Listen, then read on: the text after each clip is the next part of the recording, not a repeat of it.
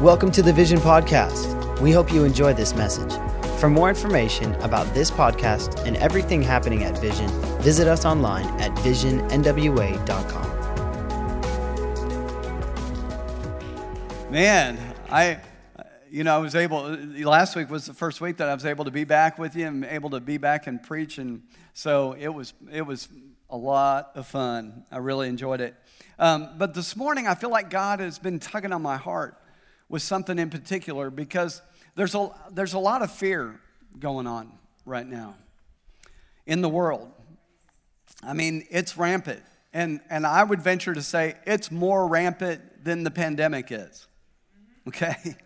I mean, it is. And when you think about Satan, and I don't like to give Satan any credit, I don't like to give him any stage time, but the Bible says that we're not ignorant of the devil's devices. And so you have to talk about it a little bit so that we're not ignorant, because we don't want to be ignorant, do we? You know, God has all these good things that he's created. Well, the devil, he doesn't know how to create. He's not a creative being. He is a created being, but he's not a creative being. That's why he has to try and work through people. He tries to get you to say things. He tries to get you to create for him. And so all he can do, when he said, I'm going to rise up and I'm going to be like the Most High God, what does he mean by that? The only thing that the devil has the power to do is to imitate, to take what God created and pervert it. Does that make sense? So God created faith. He's given all of us the ability to believe, the ability to have faith. And so what does Satan do? He takes faith and he perverts it and tries to turn it into fear. I mean, his strategy is pretty simple.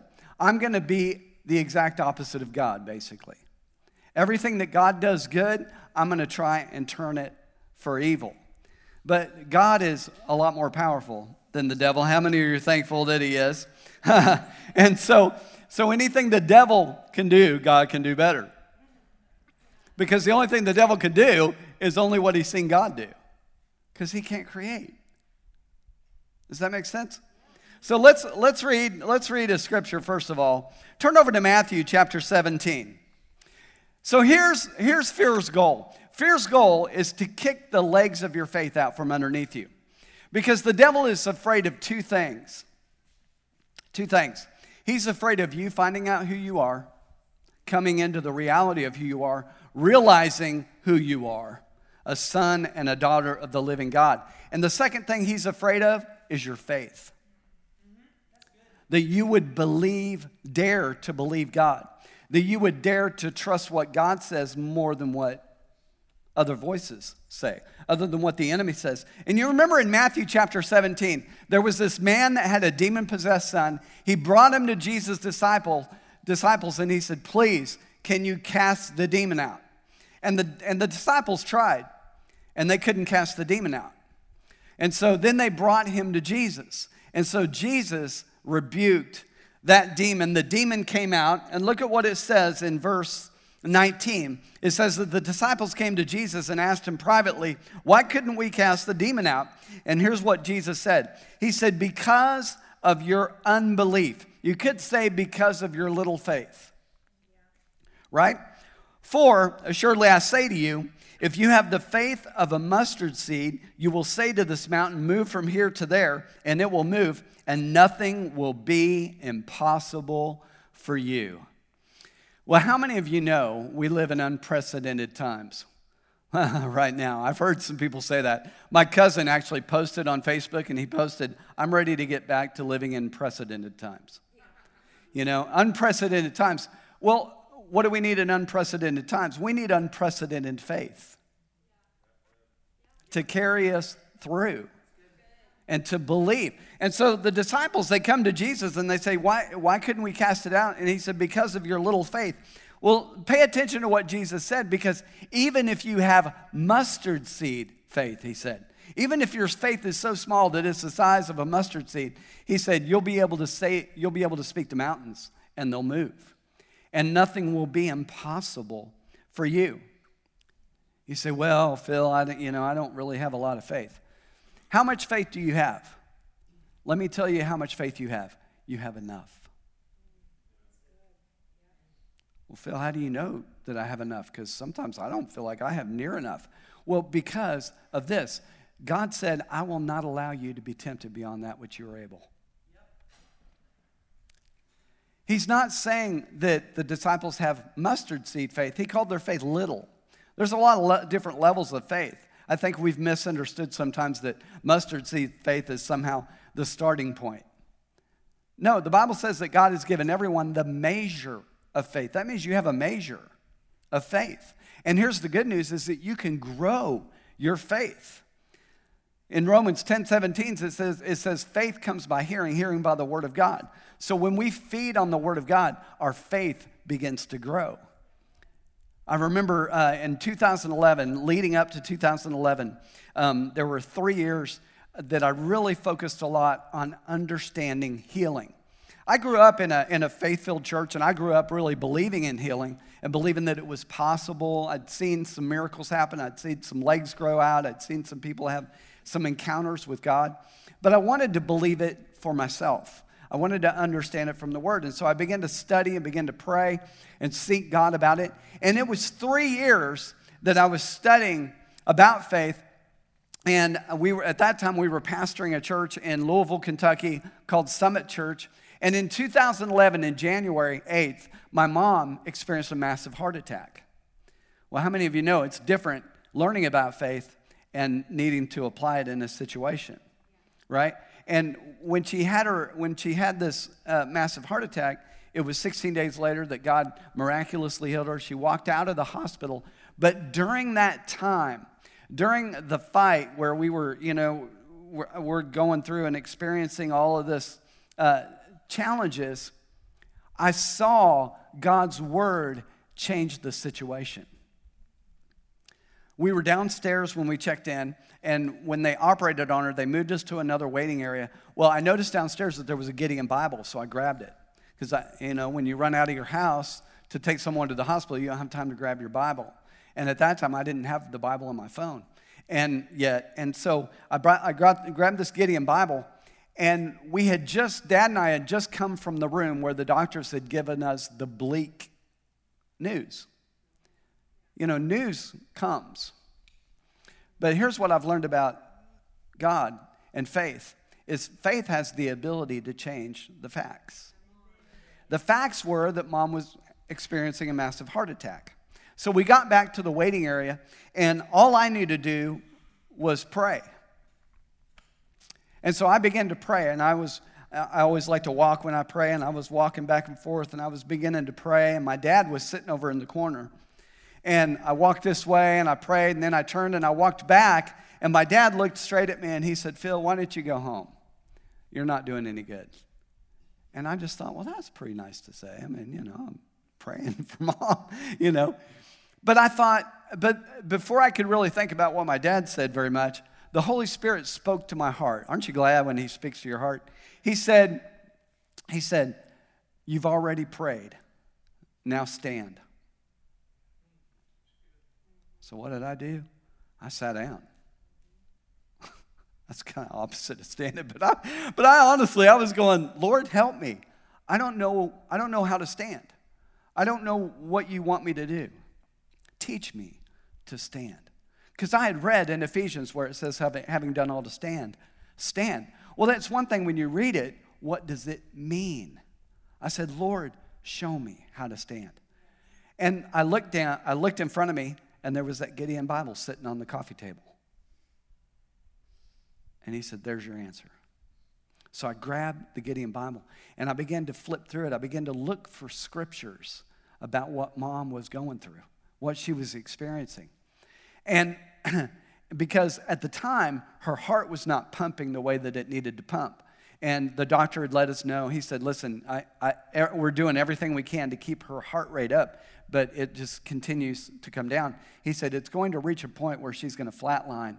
And he said, I'm warning you now." And so I found a scripture. And I read it out loud to Dad. And then Dad found a scripture. And he got on the bandwagon. And he read one to me. And then Nicole called me. and she had one. And we were praying for Mom's heart that it would pump the way that it needed to pump. And so I was looking for scriptures that had to do with the heart. And I was so excited when I found Psalm 57:7. Because it said, my heart is steadfast, O God. My heart is steadfast. That sounds like a heartbeat to me. 2 times in a row. And I found that scripture. I said, Dad, look at this scripture. Psalm 57:7, my heart is steadfast. And do you know the next morning, her heartbeat was a little stronger. The only change that we saw overnight was that they couldn't find her heartbeat in her foot.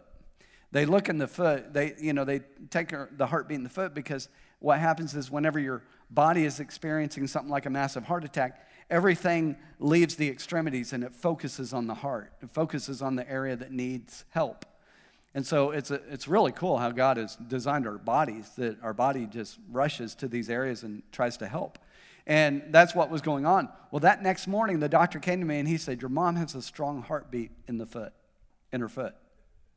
And he explained to me what I just explained to you. And I went, glory to God. Man, I gave Dad 5 after that. I said, that's the first manifestation of God's full healing in my mom. You say, but Phil, the facts are different. The facts say that she still has the majority of the opportunity is that she'll probably still die over here. I mean, she's on a ventilator tube. She's got all these other things happening all at the same time. I mean, the report is that there's a strong probability that she's still going to die. But wait a minute, God is teaching me how to stand. And so we continued to look for scriptures. And do you know, we wound up with 40 different scriptures that we were standing on and believing during this season, during this time. And we took those those scriptures and we made a plaque out of them. We printed them out and put them, and got them framed, and we gave them to Mom on her birthday. Why? Because we want to remember, we wanted to memorialize the great work that God did in her life. He healed her. But see, we have a choice to make. We have a decision to make that are we going to believe the report? Or are we going to choose to believe what the Word says? Because right now, what's going on is there's a lot of reporting going on. And people are believing the report. Why? Do you know that psychologists and psychiatrists have figured out that if you say something often enough, people will believe it? So let me ask you a question. If you had a best friend and they lied to you, not only once, but they lied to you twice, and then they lied again, would you begin to be a little suspicious over the things that they tell you from that point forward? Would you? I mean, I think honestly you would, wouldn't you? Why? Because they're lying for some reason. They lied about this. Let's say it's not your best friend. Let's say it's a person that you met and that maybe they work with you. But they lied over and over. Would you trust them? It's a simple question. It's not a trick question. Would you trust them? It's okay to answer. No. Okay. Thank you. I'm just looking for a little help. That's all. And so you wouldn't trust them, right? But yet, we have sometimes reports that are even proven false. And we hear the report, but yet we hear the report has been proven false. And there's no retraction. There's no correction of the report. But yet, because we have listened to that for so long, we continue to go back and listen to the reports. And it somehow doesn't register that if they lied about this and they lied about this and you've caught them and you know that it's not always going to be true, then wouldn't we begin to question? Wouldn't we begin to look for another source? Wouldn't we begin to go directly to the person that the story's about and hear what they have to say? Okay, there's a reason I'm And I know I'm venturing out here, but Jesus help me. Because we're living in these unprecedented times right now. And we need to be thinking about our heart and guarding our heart, because if you have a tendency to believe things that you hear the most, don't you want to filter what you listen to? And I think we should filter what we listen to through the Word of God. Why, Phil? Well, because God is not a liar. My Bible says that God is not a man that he should lie. That means he is incapable of telling the truth. If God is incapable of telling the truth, and I'm sorry, telling a lie, what did I say? Telling the truth. Sorry, flip that. Okay, thank you.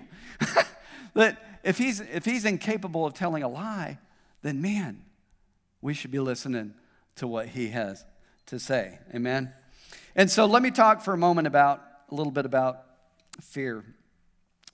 If you have your Bible, turn over to 2 Timothy. 2 Timothy. Man, it's a good idea to have our Bibles, isn't it? 2 Timothy chapter 1. Look at verse 7. It says, "For God has not given us a spirit of fear, but a spirit of power, love, and a sound mind." So this is number one. The first thing that we need to realize about fear is that God has not given it to us. He didn't give us the spirit of fear. What does that mean? The word spirit is interesting. The word spirit means mental disposition. And then fear, when you look these up, when you look up the word spirit, you look up the word fear. In the Greek, it means timidity, a mental disposition of timidity. And I just said that the greater pandemic that we're experiencing right now is not the virus, it's the fear. Because the fear is far outweighing the virus. It's causing people to make interesting decisions.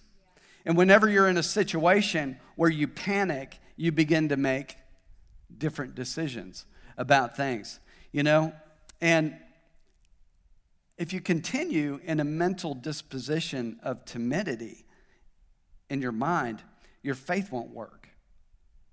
This is the challenge. Why? Because you're in fear. Bill Johnson made this statement. He said, if you spend more time on social media than in the Word of God, your discouragement is self-inflicted. I want to alter that a little bit. If you spend more time watching the news, then your fear is self-inflicted than the Word of God. One of the easiest ways to get into fear is to take an expert's word for it. Zinger, man. Proverbs 9, verse 10 says this, "The fear of the Lord is the beginning of wisdom." And the wisdom that you need to live free from fear is in the Word of God. It is. I talked a little bit about Mom's heart attack, and I wanted to make this statement that we never denied. Faith is not denying something exists, okay? Coronavirus exists. COVID-19 exists. It's here, right? And so we never denied that Mom had a heart attack, but what we denied was its right to take her life. And so we don't deny that coronavirus is here, but we deny it voice and power in our lives. And I'm going to tell you how to do that, okay, this morning. So that's the good news. All right? Number two, we need to realize this about fear, that God is only good. Turn over to John chapter 10. Come on, if you got your phone, got your device. John chapter 10. In fact, you know this one probably by heart. John chapter 10, verse 10 says this. It says, "The thief does not come except to steal, kill, and destroy." These are the only three reasons that he comes. He doesn't have any other plan. He doesn't have any other strategy except to steal, kill, and destroy. But it goes on to say, this is Jesus talking, he says, "But I have come that you may have life and that you may have it more abundantly." Abundant life is a good life. And I know this may seem like basic, elementary, fundamental, 101 stuff, but so many people miss this. God is good, the devil is bad. Well, God used, that sickness to teach me. No, God doesn't use devil's strategies to teach you.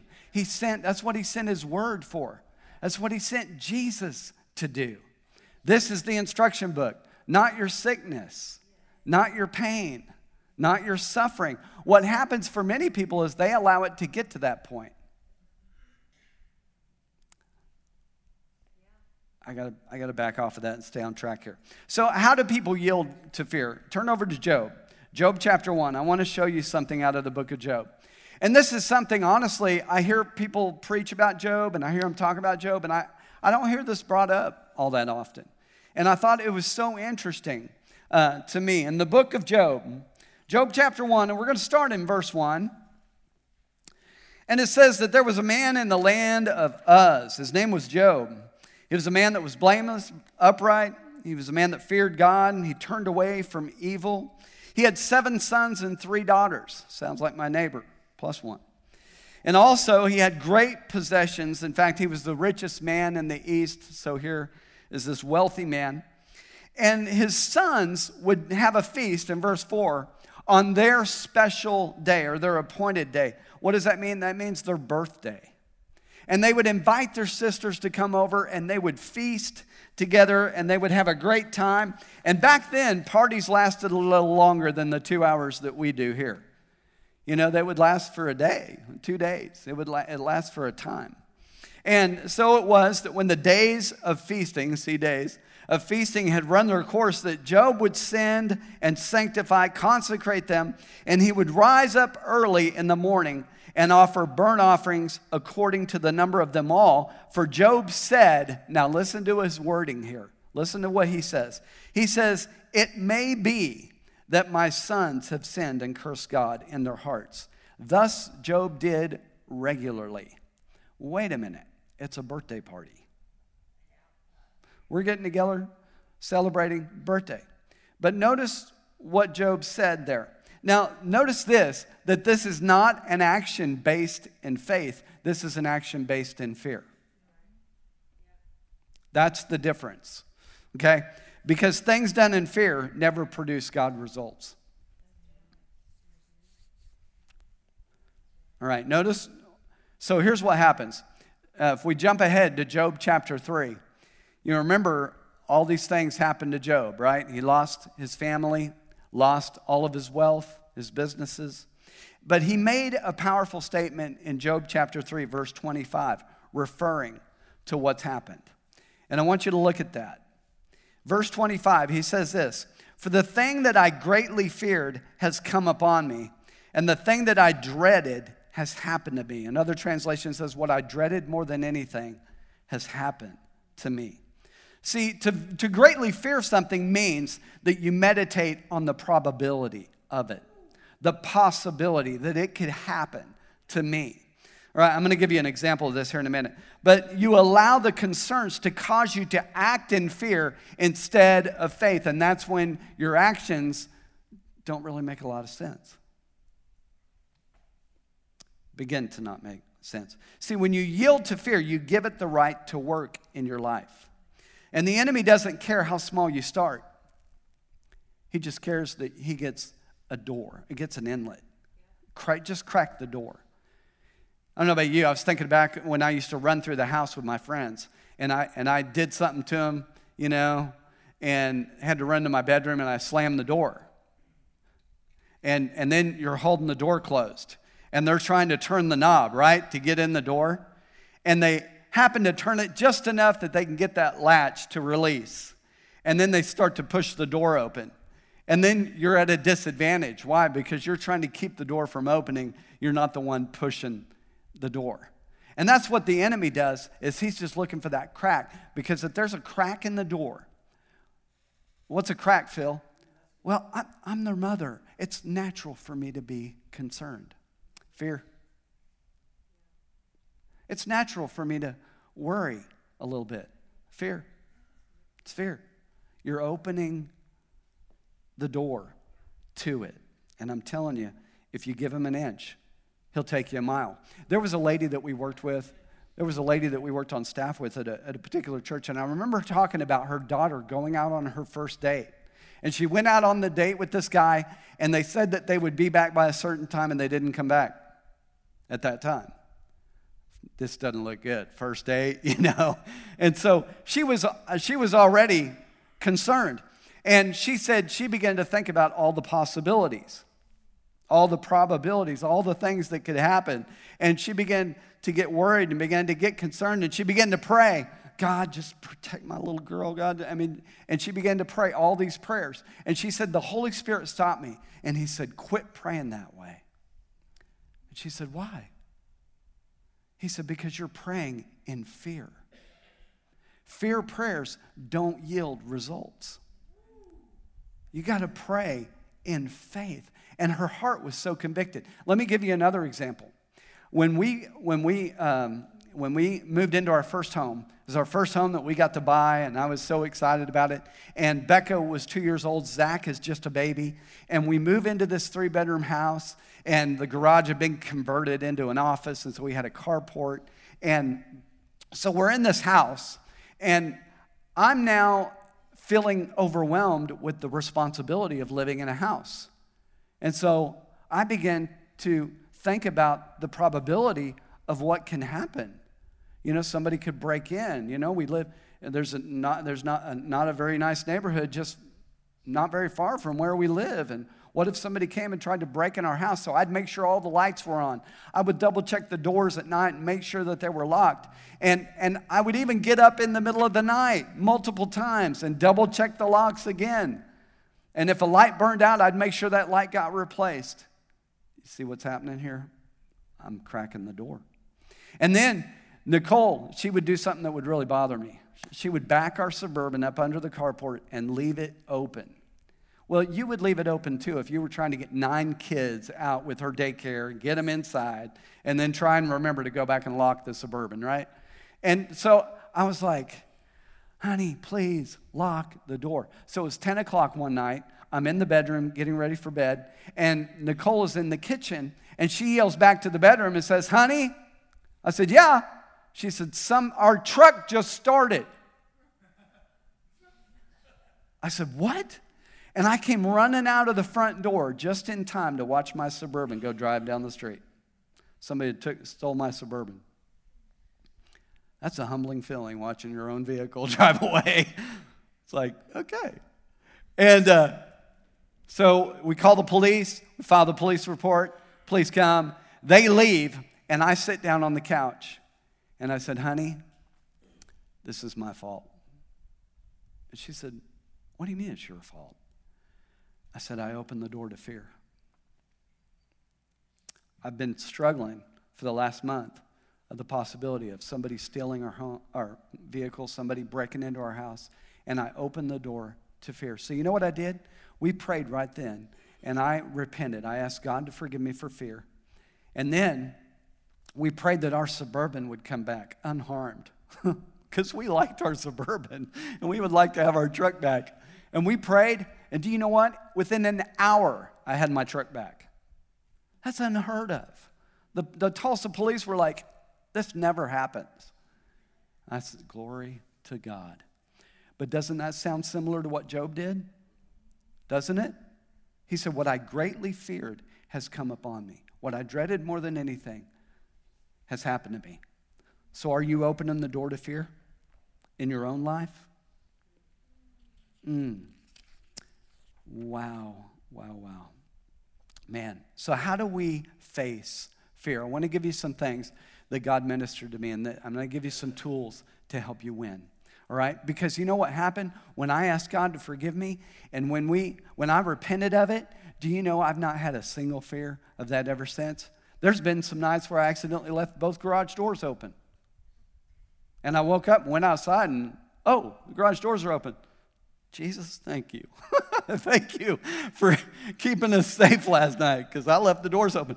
I'm not saying you throw caution to the wind and you're foolish. The Bible says in Psalms, a wise man sees trouble coming and hides himself. Okay, I'm not saying we throw caution to the wind. I'm not saying coronavirus, look at us, man. We can't get coronavirus. Whoa, you're in pride. Hold on. No, but we don't respond in fear. And there's so much fear going on right now. There's so many people that are afraid. Oh, I feel a little twitch. I need to go and get tested. Whoa. Your first response should be prayer. Why are you not turning to God first? You know why? Because you've allowed the fear to have more influence on you than your faith. And a lot of that comes back to us feeding on the wrong things. We have to feed our faith. So let me give you these real quick. These are 5 things right here. 5 ways. I'm going to ask the keys to go ahead and come. 5 ways to face fear. And I heard this and I thought it was so good. These are 5 things that you do if you're faced with a lion in the wild. Come on. All right. The first thing that you do, don't panic. Don't panic. Stop panicking. You make foolish decisions when you panic. One of my favorite Geico commercials is the Halloween commercial where where they hide behind the chainsaws. It's the Chainsaw Massacre, And I love the tagline because it says, when you're in a horror movie, you make bad decisions. Let me tell you, when you are panicking, you make bad decisions. Yeah, some of you said that with me. Don't panic. Think about this. Scientists and doctors have found that fear and panic makes you more susceptible and vulnerable to sickness. That's interesting. That sounds like Job. What I feared the most has come upon me. Could it be that sometimes the thing that you are fearing the most is drawing it to you? Opening the door like I did. Instead of panicking, man, it's time to pray. Isaiah 41:10 says, "Fear not, for I am with you. Do not be dismayed, for I am your God. I will strengthen you. Yes, I will help you. I will uphold you with my righteous right hand." I don't know if I believe in all that, Phil. I don't know if that panic stuff really works like that. Well, consider this. There was this guy named Nick, and Nick worked for the railroad. And it was late in the evening. One night, it was 5 o'clock. It was almost time for everybody to go home. And he had to go and put something in one of the refrigerated cars. Well, when he did, the door latched behind him. And he didn't realize it. Well, everyone were on their way to their cars. And he beat on the door, and he yelled, and nobody heard him because everybody left. And he was in that refrigerated car, and it was dark. It was a little chilly in there. And he thought, oh, dear God, I'm going to die in here. And he began to panic. And he began to run around, look for ways out, and couldn't find a single way out. Finally, he wrote his family a note. The next day, the men that came to work, they opened that car and they found him. He had frozen to death in that car. They found his note. But they found something else interesting. You know what? They found that the car had been unplugged for more than a month. And the temperature reading read 68 degrees in the car. His panic translated into his reality. Literally, when my dad called me and said, "Could you come down to the house? Your mom doesn't feel well. She doesn't look well." Well, my dad never calls me like that. Never does. And so I grabbed my coat and I ran out of the house and I ran down to the sidewalk and I hit it jogging in that direction because they lived 3 doors down from us at the time. And I was glad they lived so close. And I'm on my way, and the Holy Spirit gripped my heart. He said, "Phil, slow down. Get a hold of yourself." And I thought, and I realized I was allowing panic to set in. See, God didn't need me to make bad or poor decisions. He needed me to trust Him. And I did. I slowed down. Number 2, don't run. You're faced with a lion in the wild. Don't run. You have to take your stand. Lions feel more intimidated when you stand up and you look at them in the eyeball. Don't flinch. Are you flinching in the face of adversity? Are you flinching when something like what happened with my mom happens? I remember Sugar Ray Leonard. How many of you remember Sugar Ray Leonard, right, back in the day? He was a great boxer. You remember when he retired and then he came back out of retirement to fight one more fight, didn't he? And during that fight, which he won, he was being interviewed afterwards. And they asked him, they said, how did you know that you'd be able to fight that guy? He said, well, honestly, I was nervous before the fight. I was having to work to keep myself from panicking because it'd been a while since I'd been in the ring. I mean, I trained hard, but I was still nervous. And they said, well, how did you know that you were going to win? And he said, well, it was when the bell rang and it was the first round. And he said, I started loosening up and kind of bouncing around the way that he did. He said, and I flinched, acting like I was going to throw a punch. He said, and I watched that guy totally flinch. He said, and I knew at that moment I had him. I knew I was going to win. Was the enemy doing that to you? Is he sowing a thought in your life and waiting to see if you're going to flinch? Do you look at a little bump on your hand and go, that looks like a bump? And then 2 hours later go, I think that bump has turned into a lump. And then in your mind, you've gone from a bump to a lump to a stump inside of 5 minutes. Why? Because you've allowed yourself to yield to the possibility that something could happen. People do this. Number 4, stay alert. Oh, number 3? Number 2, that's right. Sorry, number 3. Thank you. Yeah, I appreciate help up here. Make some noise. Come on. Make some noise.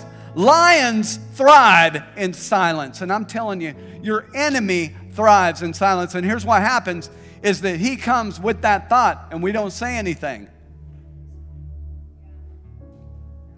I mean, we just sit there like the husband that doesn't say anything. And God needs us to begin to declare what we want to see. Man, it's time to lift up some praise in here, a shout of praise. Man, because I'm telling you, if you don't talk to your mountain's going to talk to you. If you don't talk to your giant, he's going to talk to you. Number 4, stay alert. Don't get comfortable thinking that you've conquered this thing. Let me tell you, it's time to stay alert. Number 5, take your stand. If the lion charges, fight back. Why? Because you'll scare him. Lions are not expecting you to fight back. They're expecting you to be easy prey. And we're not easy prey. And when you fight back, use your sword. Man, don't walk around swordless. You know something that I have in my little phone? My custom vision case, by the way. Sticker. I'm teasing. We have some if you want one.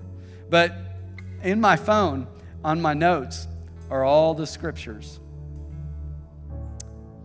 Healing scriptures, anxiety scriptures, scriptures on offense, being easily irritated, mind, memory, increase, scriptures I can't tell you about because they're really private, personal, scriptures on relationship, scriptures on marriage, scriptures on patience. When I'm being challenged in my patience, I can pull these scriptures out. And you know what I like to do? I like to read them out loud. And you know why? Because when you read something out loud, it bypasses the mind and it goes down to your heart. And that's where you want it to go because you want it to take root and you want it to grow up and produce in your life. I remember, why don't you stand up with me because I'm closing right here. My daughter she had gone from 4th grade to 5th grade. And when she went from 4th grade to 5th grade, the work significantly increased, and it changes, in school. And so she was really struggling with the new workload. And she said, Dad, I'm trying to get the concepts. I'm having difficulty. I'm having difficulty in school. And I said, you know what? You're so smart. You are so intelligent. You get concepts. In fact, schoolwork comes easy to you. And she looked at me, and fortunately my daughter knows what I'm doing. But what am I doing? I'm speaking what I want to see in her life. I'm not speaking what is, because my Bible says to call things that be not as though they were. And so I began to speak that over my daughter. And do you know, man, all of a sudden she started to get concepts. All of a sudden she started to understand. All of a sudden schoolwork became easy to her. I'm telling you, this works. The Word of God will change your situation. And it will change your fear. So I want to challenge you this week. This will be really good for you. Why don't you try turning the news off? Let me tell you, you're not going to have difficulty keeping up with stuff. Word will get to you. It will. But I think it would do a lot of us a lot of good to turn off the television, to turn off social media, to turn off all those things that are rolling into our lives. And what they're doing is, what the media, if you don't see it, is trying to do right now is they are trying to form your thought process. But man, when we take the Word of God and we begin to play it, we begin to read it, put it in our eyes, in our heart, and in our mind, it conforms us to Him. We don't want to be conformed to this world.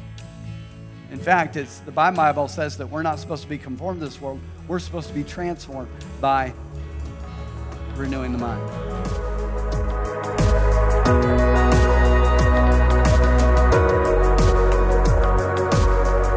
Thanks for listening to this week's message.